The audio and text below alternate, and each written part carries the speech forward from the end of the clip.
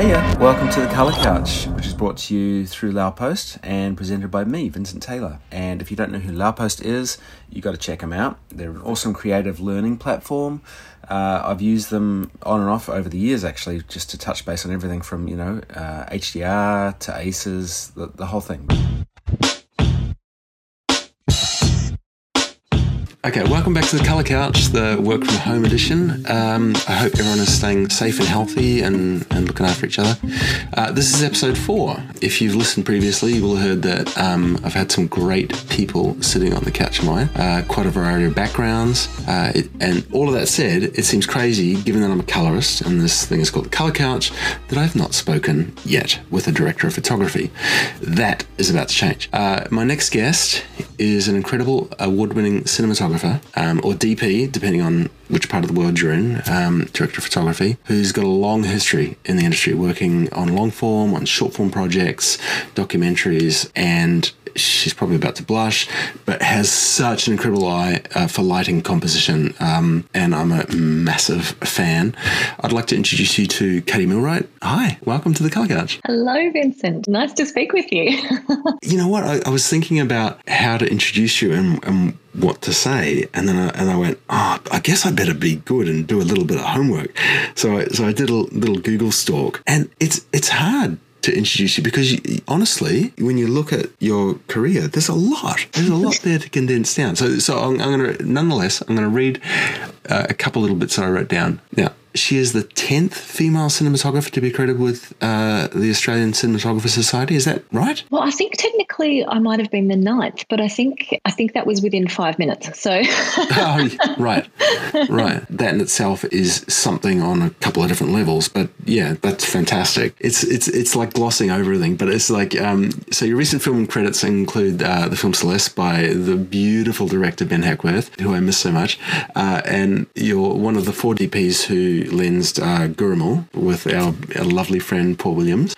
It was hard to know where to start. I'm going to go back to where I first met you, or the place that we kind of touched base, which was the Victorian College of the Arts, which is the film and television school in Melbourne, Victoria. I guess, how did you end up there? I ended up going to the VCA straight out of high school, which was kind of strange at the time. I think there was only one other girl straight out of school, which was our good friend Gula Sandler. Oh, really? So I was 17 when I started there, and everybody was probably at least 6-7 years older than us. And it was such a great 3 years of university and such a great eye-opening experience just to the world, as well as the world of filmmaking, which I didn't have too much familiarity with. I'd certainly made a lot of short films before I'd gone to university. But maybe before that time and during that time, I started to get most excited about shooting and being behind the camera. And I started to shoot other students' short films. And that was the most fun job I could find on a set. We'd try them all out. We'd be a sound recordist, we'd be a director, we'd be first AD. And every time I got to do camera work or do cinematography, I was absolutely thrilled. Like that was where I should be. For those who don't know, the VCA, which has a wonderful reputation in Melbourne, one of the things about that course, which is I think brilliant, is that you do every role on a film set. Like you do get to experience that and go through that. And I still think that's a really, really good thing. Yeah, I do too. You sort of have an appreciation for, the finer points of everybody's role. I never made a very good sound recordist, I must say. So you went to the VCA, the film school, with an eye to be a filmmaker or director, or? Look, I think I went in thinking I was most interested in directing, but to be honest, I was quite young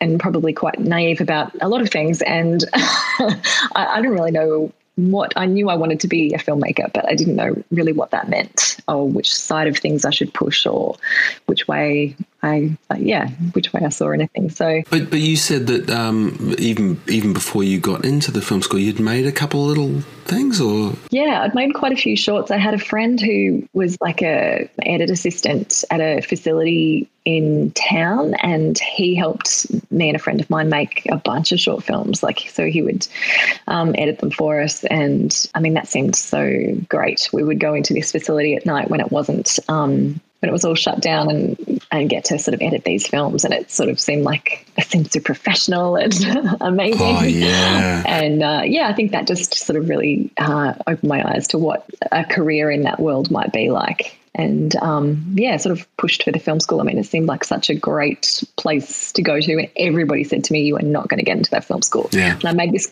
quite cool little short film that we shot illegally on a train at night, and it turned out pretty well. And I think that's what got me over the line. Right. Yeah, we were making films like every other weekend, so I sort of felt like I had a bit of a back catalogue going by the time I had sort of got into school. And we didn't do media at my high school or anything like that. There was no media course. I was just doing it because I really liked it. There's obviously something there in your pre-17 years that there was something about the motion pictures or films that got you interested and excited, right? I think, there was a few things. I think I loved watching making ofs. And I loved all that sort of the mechanics behind the creating of a story.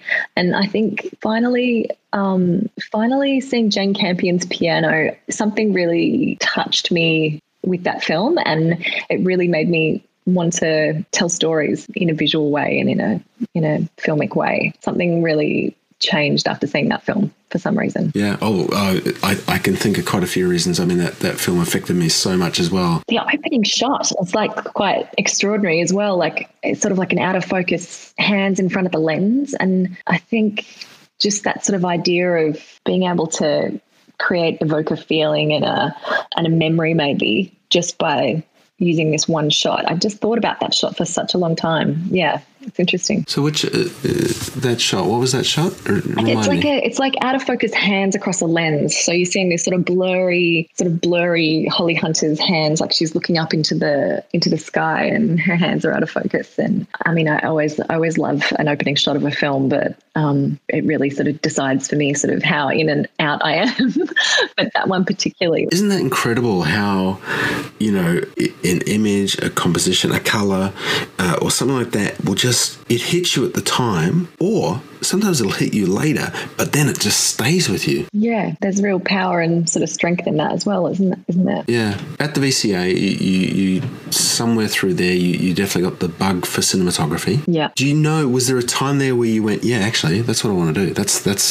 Was there a click then? I think in third year, I shot two people's short films, Kate Schmidt and Kathy Mayer's short graduate films. And Kate's one, I used a lot of color, and it seemed to be sort of like more sort of embedded in a story world. So it really kind of got to be a departure from anything naturalistic, and I really loved that experience. And then they give out a bunch of awards at the end of the year, and I ended up getting the Cinematography Award, which was really great. But I think that really kind of gave me a good push in the back, just like, oh, actually, I liked doing that, and I'm actually pretty good at it. And I think that little push, or that big push, was a good awakening, I think, of what might be possible. Yeah. I'm guessing, but it's a pretty good guess. This is all film, right? You were shooting film then? This is all film, yeah. So 16 mil, pretty much exclusively 16 mil. So we were Super 16. Yeah, it was all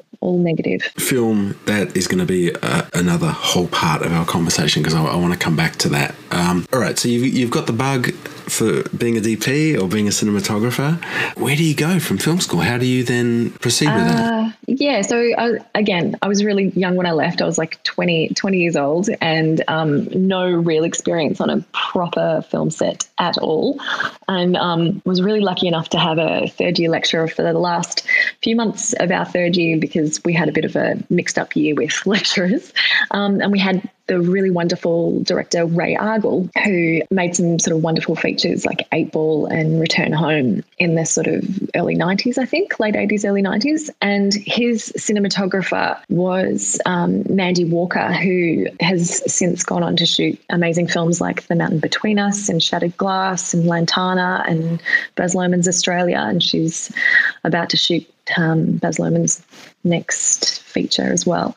And at the time, she was still living in Melbourne, and the VCA used to run a mentor scheme when you left the school. So each of the schools, the film school, the dance school, the art school, would choose one student to be part of this mentor scheme. And I got chosen, maybe because I was so little.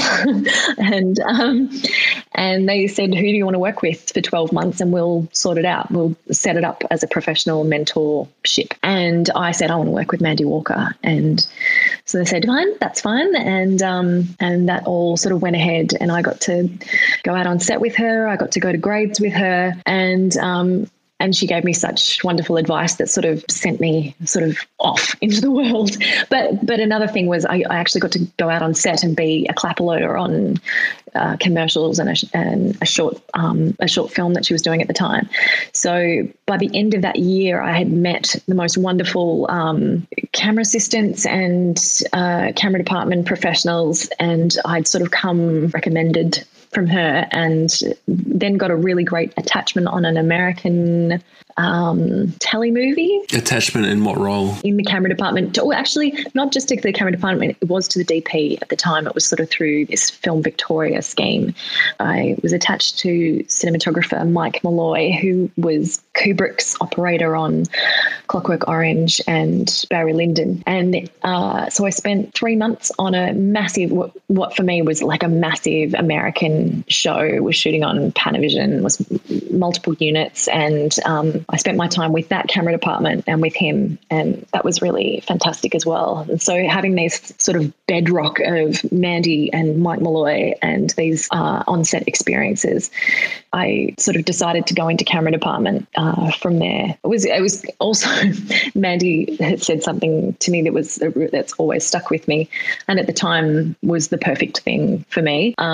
She said, when you're a cinematographer, you never get to work with other cinematographers. So if there's a way of being on set and being in camera department, you get to and work with the best that you can, then like that's such a good foundation to kind of see how other people do it. And for me, just not having the confidence of being on any kind of set when I left film school to feeling like a confident person in my role, I worked as a second AC and then for a short time as a first AC, but trying to work on feature films primarily, as that was my sort of end goal as a DP, and see how some really amazing DPs do it. And I got to work with Andrew Lesnie and Oliver Stapleton and David Egby and Ian Baker, some really wonderful DPs who have such a breadth of experience and knowledge.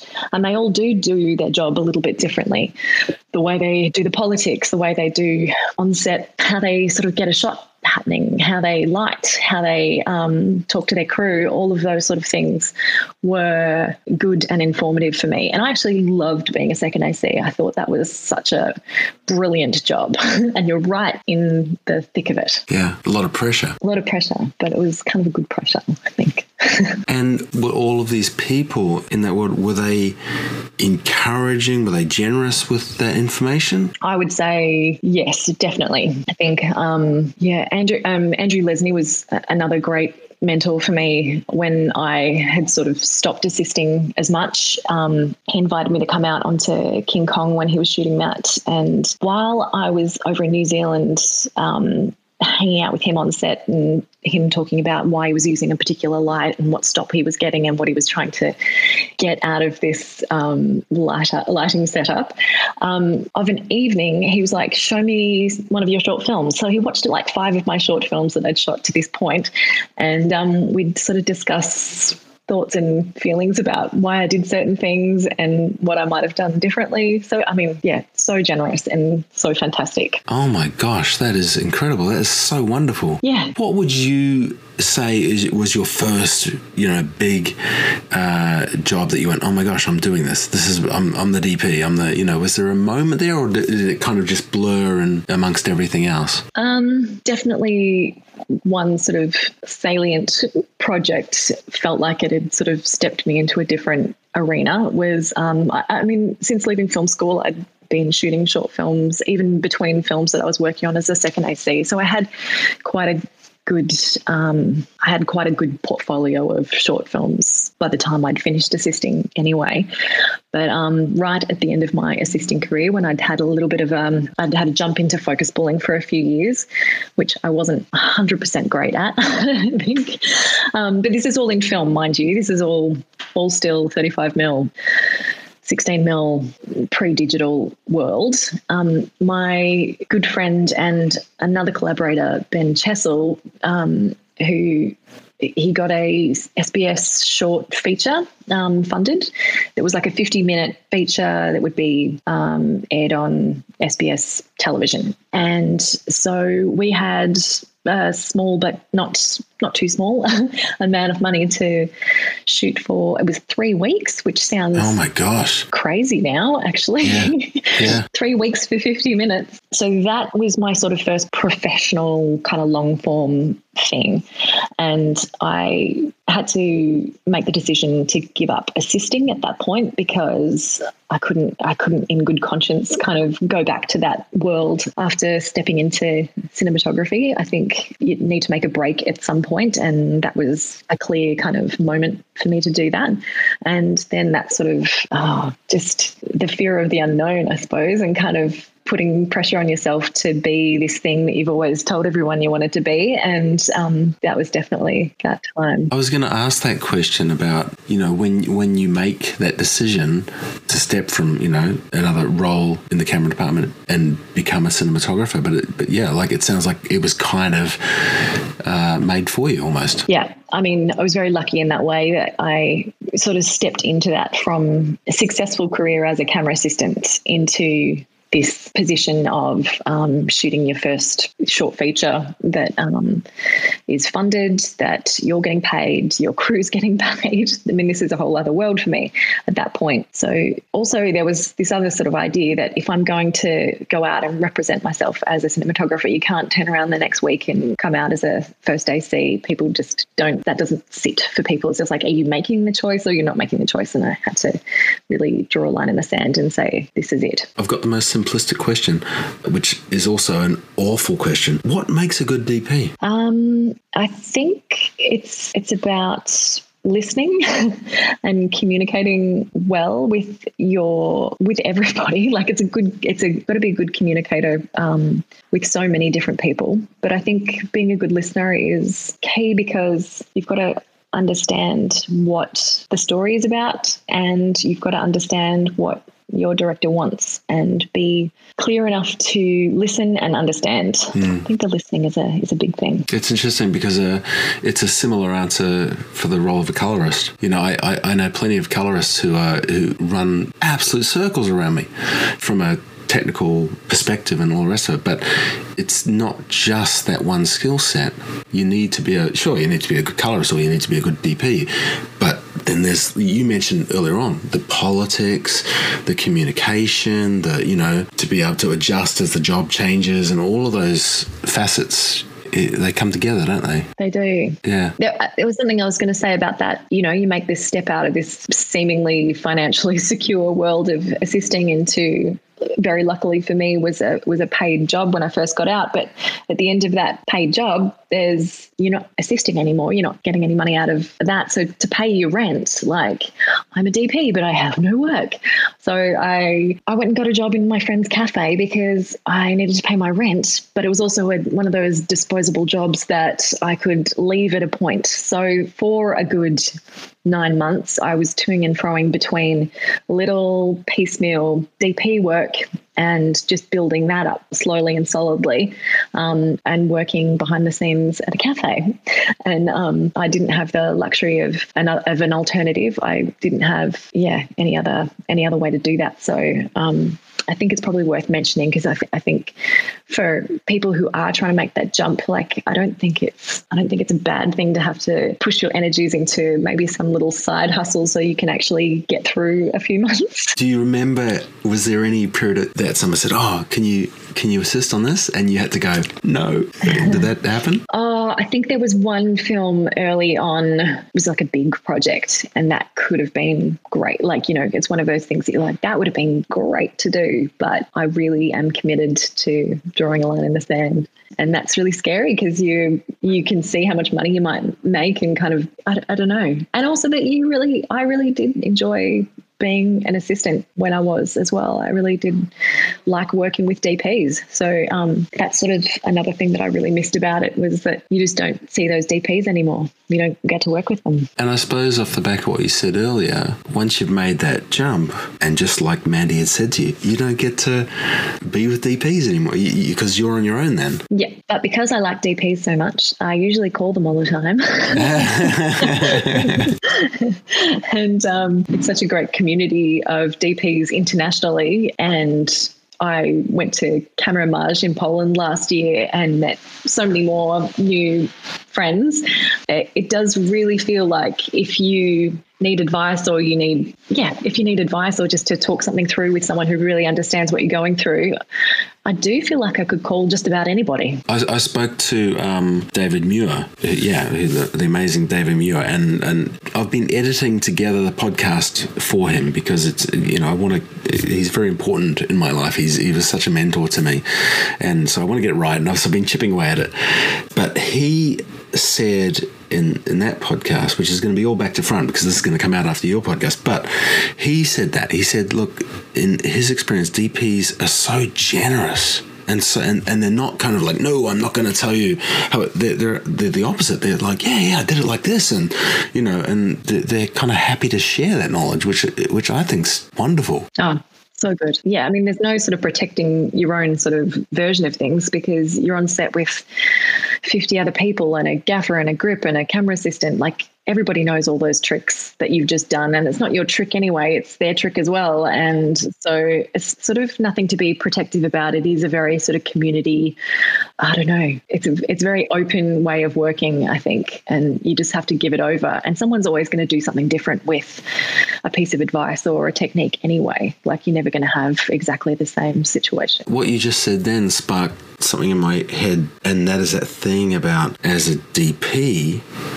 yeah, you've got that, I don't know what the analogy is, the wheel to the ship in that regard, but you depend on so many others as well. I mean, that's the joy of it, is you're working together to make this vision, Do you find that you try to surround yourself with, people that you're used to working with, or are you happy to kind of just go the way that it takes you? I think I do have certain loyalties if I work in certain areas. Like, I do like to work with the same people if I've had an enjoyable experience with them. I've also been put into the position where you go somewhere foreign, somewhere you're not used to, or you don't know anybody there, and having to kind of find your own people within that space. And I think I've become quite good at deciding what kind of personalities I work well with. So, I've been very lucky to work with such great crews, and I hope to kind of go back to those people when I go back to those places, if you know what I mean. And like, I've done quite a few jobs in Western Australia now, which, for people who don't know, Western Australia is a long way from anywhere, even in Australia. It's a big country. Yeah, it's a big country. Yeah, it's like the other side of the country from Melbourne. So to work on a job over there, you work with locals over there, and there are such terrific crews in Perth, and to have the opportunity to meet them and work with them is so great. To be a curious and sort of social person, it's kind of nice to meet new people and find out different things about yourself and how you work when you try something different as well. So that's kind of good. Yeah. So my perception, and I think it's a fairly good perception, is that in the film industry, but in so many industries, it's definitely very male dominated, and the camera department was so male dominated. Is that still the case, or is it not so much? I think things are changing, but I think it's still got a long way to go. I mean, personally, from my sort of upbringing in the camera department, I never really had too much of a very male-dominated experience. I worked with a lot of female focus pullers when I was a second AC. Obviously, Mandy was like a really big influence on my career early on, and so I sort of saw this kind of feminine camera department from when I left film school more than 20 years ago to all the way through. So I'll hire some female focus pullers. I haven't really thought about it in that way, but obviously occasionally, even as a second AC, I might work on a film set where I was the only woman, and it definitely feels like a different dynamic in that way. And I think having sort of a mixed, diverse, gender diverse and otherwise camera department can be a really great sort of leveler for everybody. And I don't really know it any other way myself. No, sure. Yeah. But I think there's definitely, the percentages are pretty low still. And yeah, I think it merits some kind of active intervention in changing things. Do you think, as you know, if for men in the industry, is there something that they should be stepping up to, and is there something that they, you know, as guys could do to add to that, to make that change? Absolutely. I mean, I think there's been cinematographers that I've worked with as an assistant. I mean, thinking about like someone like Roger Lancer, he's always hired very sort of gender diverse camera departments across his whole career. When I first worked with him, I was the second AC to Trish Keating as a focus puller, and yeah, that was 20 years ago. So yeah, there's people who have always been pushing that barrow, but I think more people can get on board the idea of maybe trying to find some kind of equality within camera department, and maybe sort of seeing if we can kind of push something into lighting and grips as well. If you're gonna hire, like, you know, on a bigger job, sometimes you'll have quite a lot of extra assistants. I mean, maybe that new person who comes in, we could pick from a pool that's not just men. I mean, maybe I would imagine there would be women out there who would really relish that job. I mean, they're really cool jobs. They're really awesome. So why not? Yeah, absolutely. I was thinking, and I'm going to read this because I wrote this down, although it's, now that I'm reading it, it looks a bit clumsy, but nonetheless, the effort was there.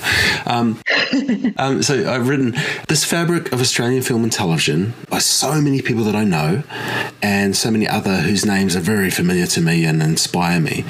And for you, Katie Milwright, I feel that you're one of these threads who crosses through that fabric, you know, of all these people. Like you've worked with such a range of people on such a range of projects, and you're now part of that Australian film industry. Do you feel like that's something that you're conscious of? Yeah, I suppose I feel like people might start to know who I am. Maybe like if they might have seen some things, they're like, oh, that's that Katie girl again. But yeah, I sort of don't feel like I'm particularly super familiar just yet. I think there's, but yeah, I mean, there's certainly some people that I really admire and think of as amazing filmmakers, and I've got to work with them. And so, like, for me, it's just another step forward to kind of working on projects that I love more often than not. I know it's a clumsy kind of question, but it's something I wonder if, you know, when you're in the midst of, you know, because you're not only rubbing shoulders with some very impressive people and incredibly creative people, but they're rubbing shoulders with you as well. Like you're making these amazing things, and it's an interesting thing whether or not you're ever conscious of that, or if you're kind of more focused on your craft and you kind of go, oh well, here I am. I think there's definitely a degree of like, oh, how did I get here? Yeah. So there's a new project. There's a project that, you know, there's a script, and they went, yeah, we want you to come on board. And here's a heck of a question. Where do you start? When you know, you're given a script, where do you start? Yeah, I used to pick up a script and like have a pencil in my hand and write stuff down as I first read it, because I thought, oh, that sort of first sort of germ of an idea is really, really important. But I've stopped doing that now because I want to just read a script and enjoy it for what it is, whatever comes, and not put too much pressure on myself to kind of come up with sort of something cinematic or some kind of interesting kind of visual idea straight away. I mean, they sort of come to you anyway and sort of float in, float out, but I don't try and hold on to them in the same way. So I suppose I just want to read the script and kind of feel my connection to it and what it means to me personally. And I think you want to have that connection with something if you're going to work on it for months and months and months.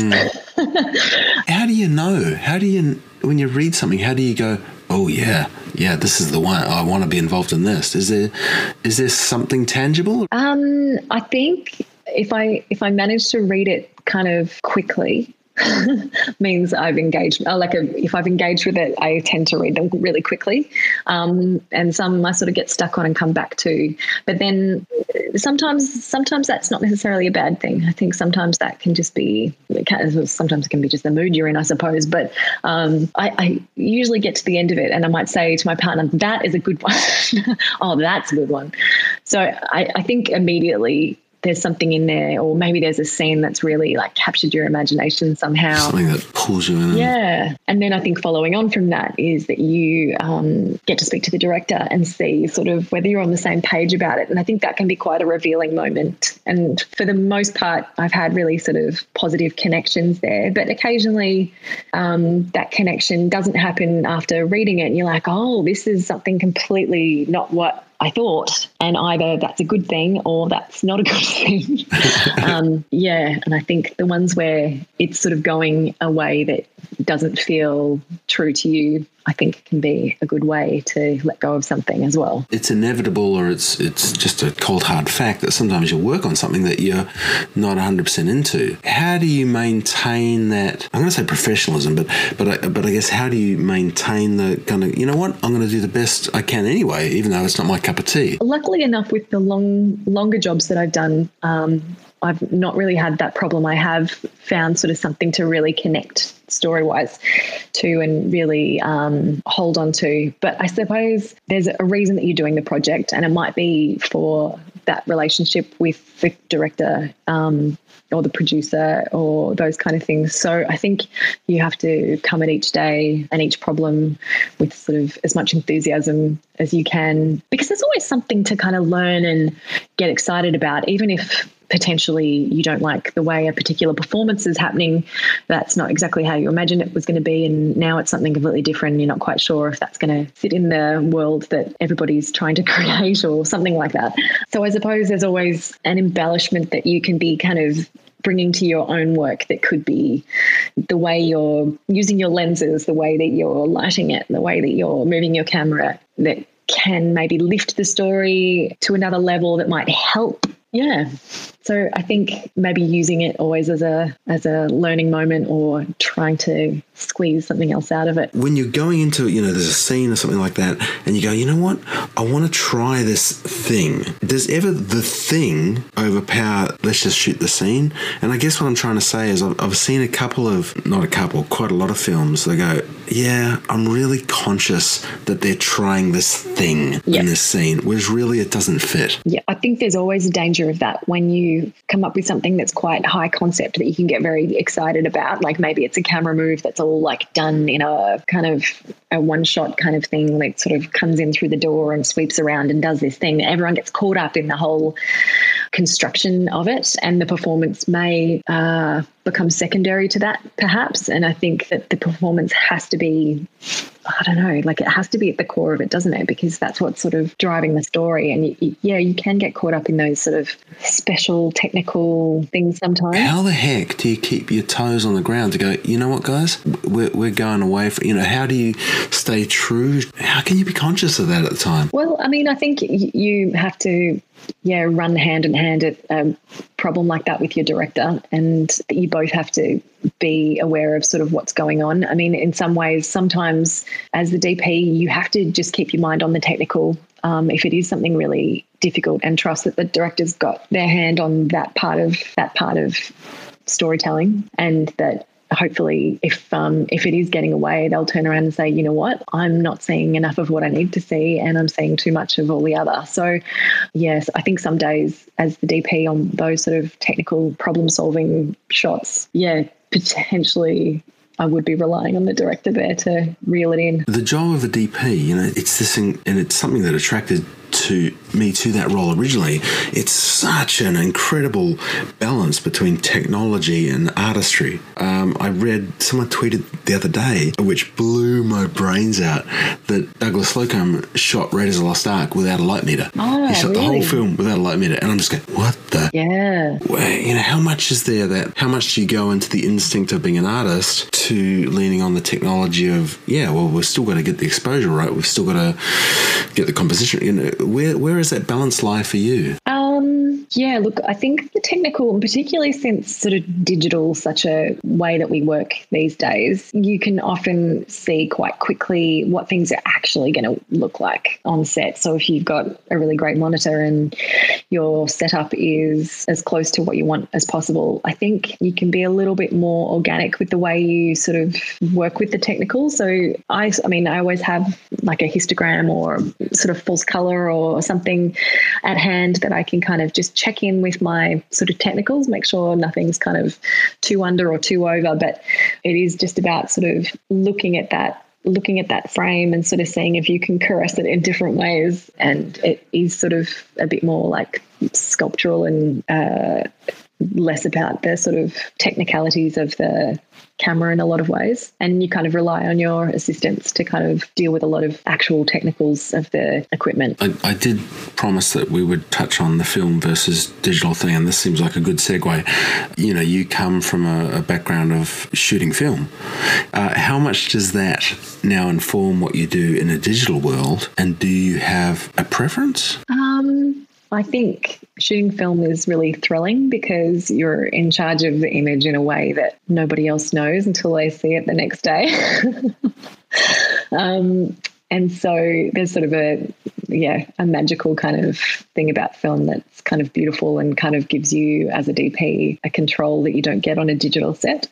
But I think digital is so incredible, and sort of what you can do in low light and how you can sort of get up and running quite quickly, and you can just keep rolling. Like, I think there's so many advantages to that. I think it would have to be like a very specific project that I would be demanding to shoot on film, although it does look really beautiful. We started shooting Gurmal actually on 35mm.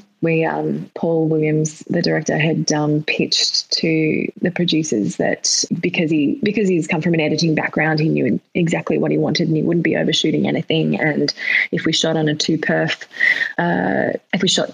we'd get double the amount of 35 and out of a 35mm 1,000-foot roll. But then I think there was just so much to do in the end that the numbers didn't quite add up. But we did start for a couple of months shooting on 35, and that looked so beautiful. Like, it was so nice to sort of get your hands dirty again. And quite literally, when we shot some of the stuff in sort of hard to reach places, there was no one else to load the film but me. So I would be in the change bag myself, loading my own bags, which was fun, actually. Yeah. Now, it would be remiss of me not to talk about colour, given that this is the colour couch. Yes. When you're thinking about colour, how do you work with an art director, the director and the colourist? Who's involved with that conversation? Well, colour's obviously affected by a bunch of things, like what kind of lights you're going to use, what sort of wardrobe's going to be in play, what the locations give you, how you're going to work with the colourist at the sort of back end, or maybe in light creation in the first instance.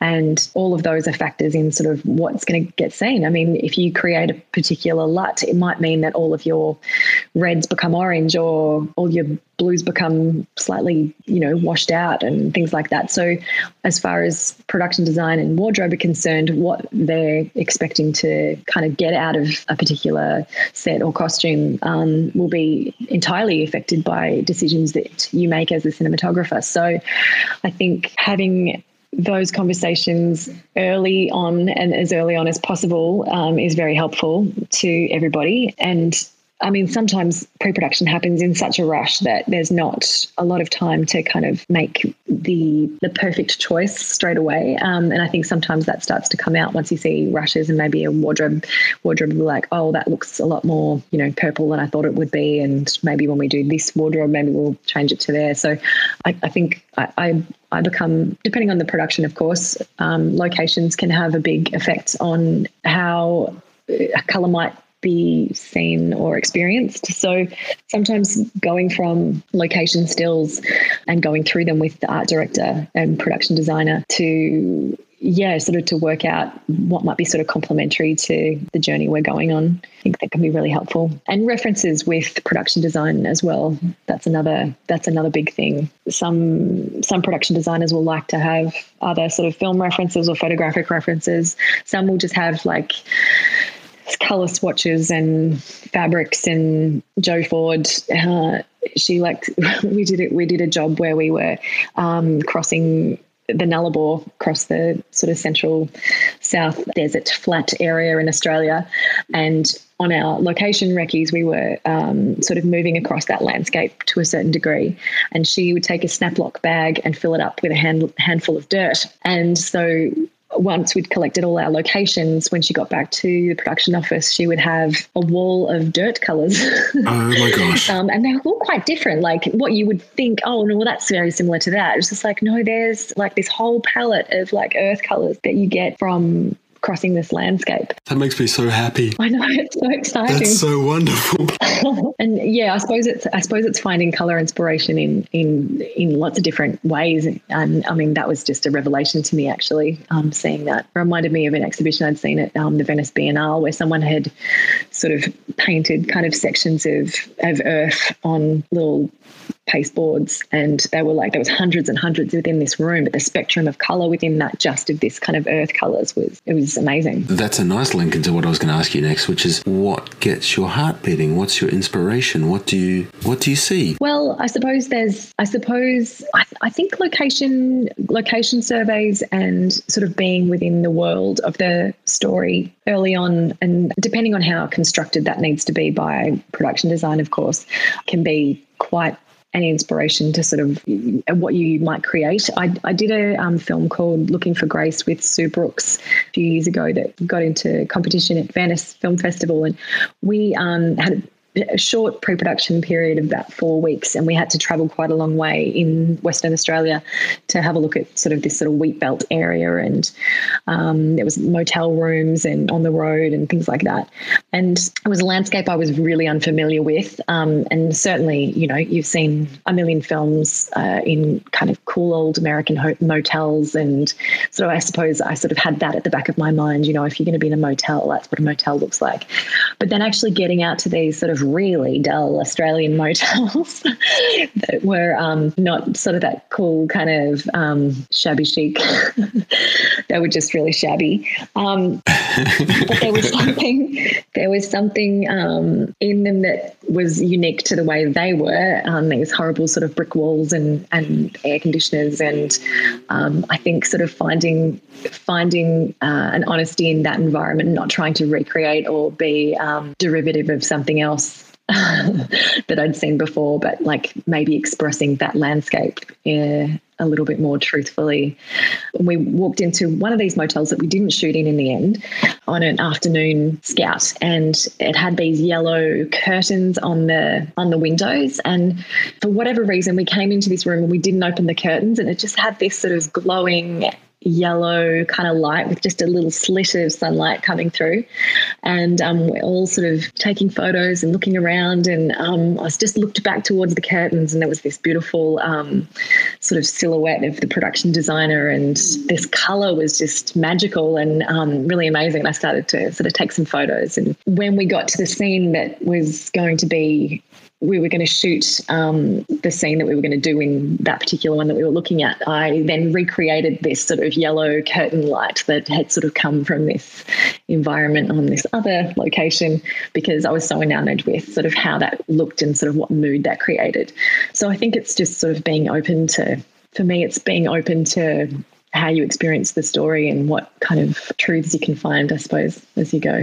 That's so lovely to be, it's coming back for me to that thing about, we're talking about the piano, and you get this glimpse, and it just slots into this place in your heart or your mind or whatever, and you go, I'm going to keep that little one. And it's like, it's really lovely. I was wanting to ask, because, to be conscious of the fact that we're in this incredible place in our lives at the moment with this pandemic, and that we're all separated.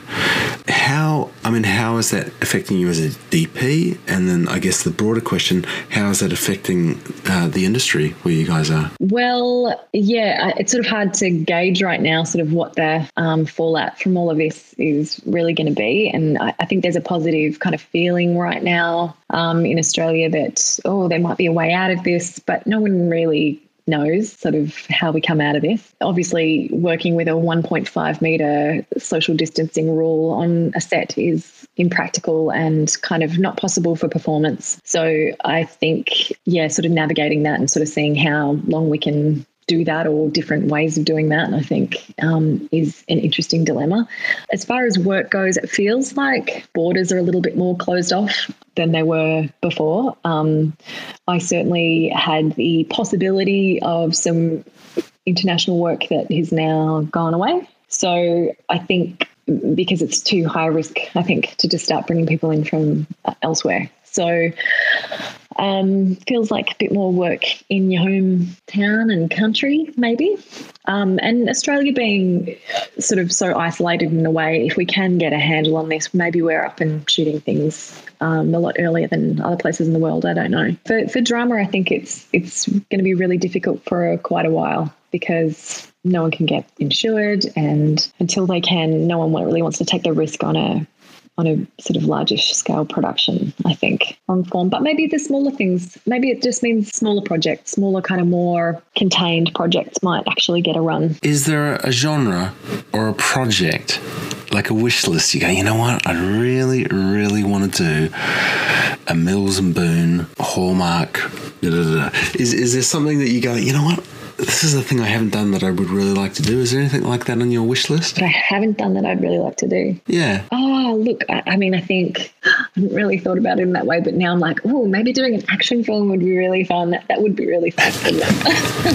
Katie Milwright, thank you so much for sitting on the colour couch, be it virtually. It's been an incredible pleasure to talk to you.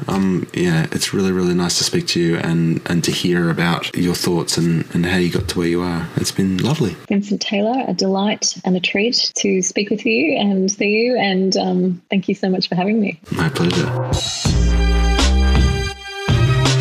I would like to thank my producer, Amelia Chapelot, who I think is now my editor as well, because I've kind of given up. I would like to thank Chubby Tycoon for the music. He's always hilarious and is certainly my best buddy. And thanks again to Katie Milwright. Please join me for the next Colour Couch, which I'm pretty sure is going to be another work from home edition. Please, everyone, be safe and take care.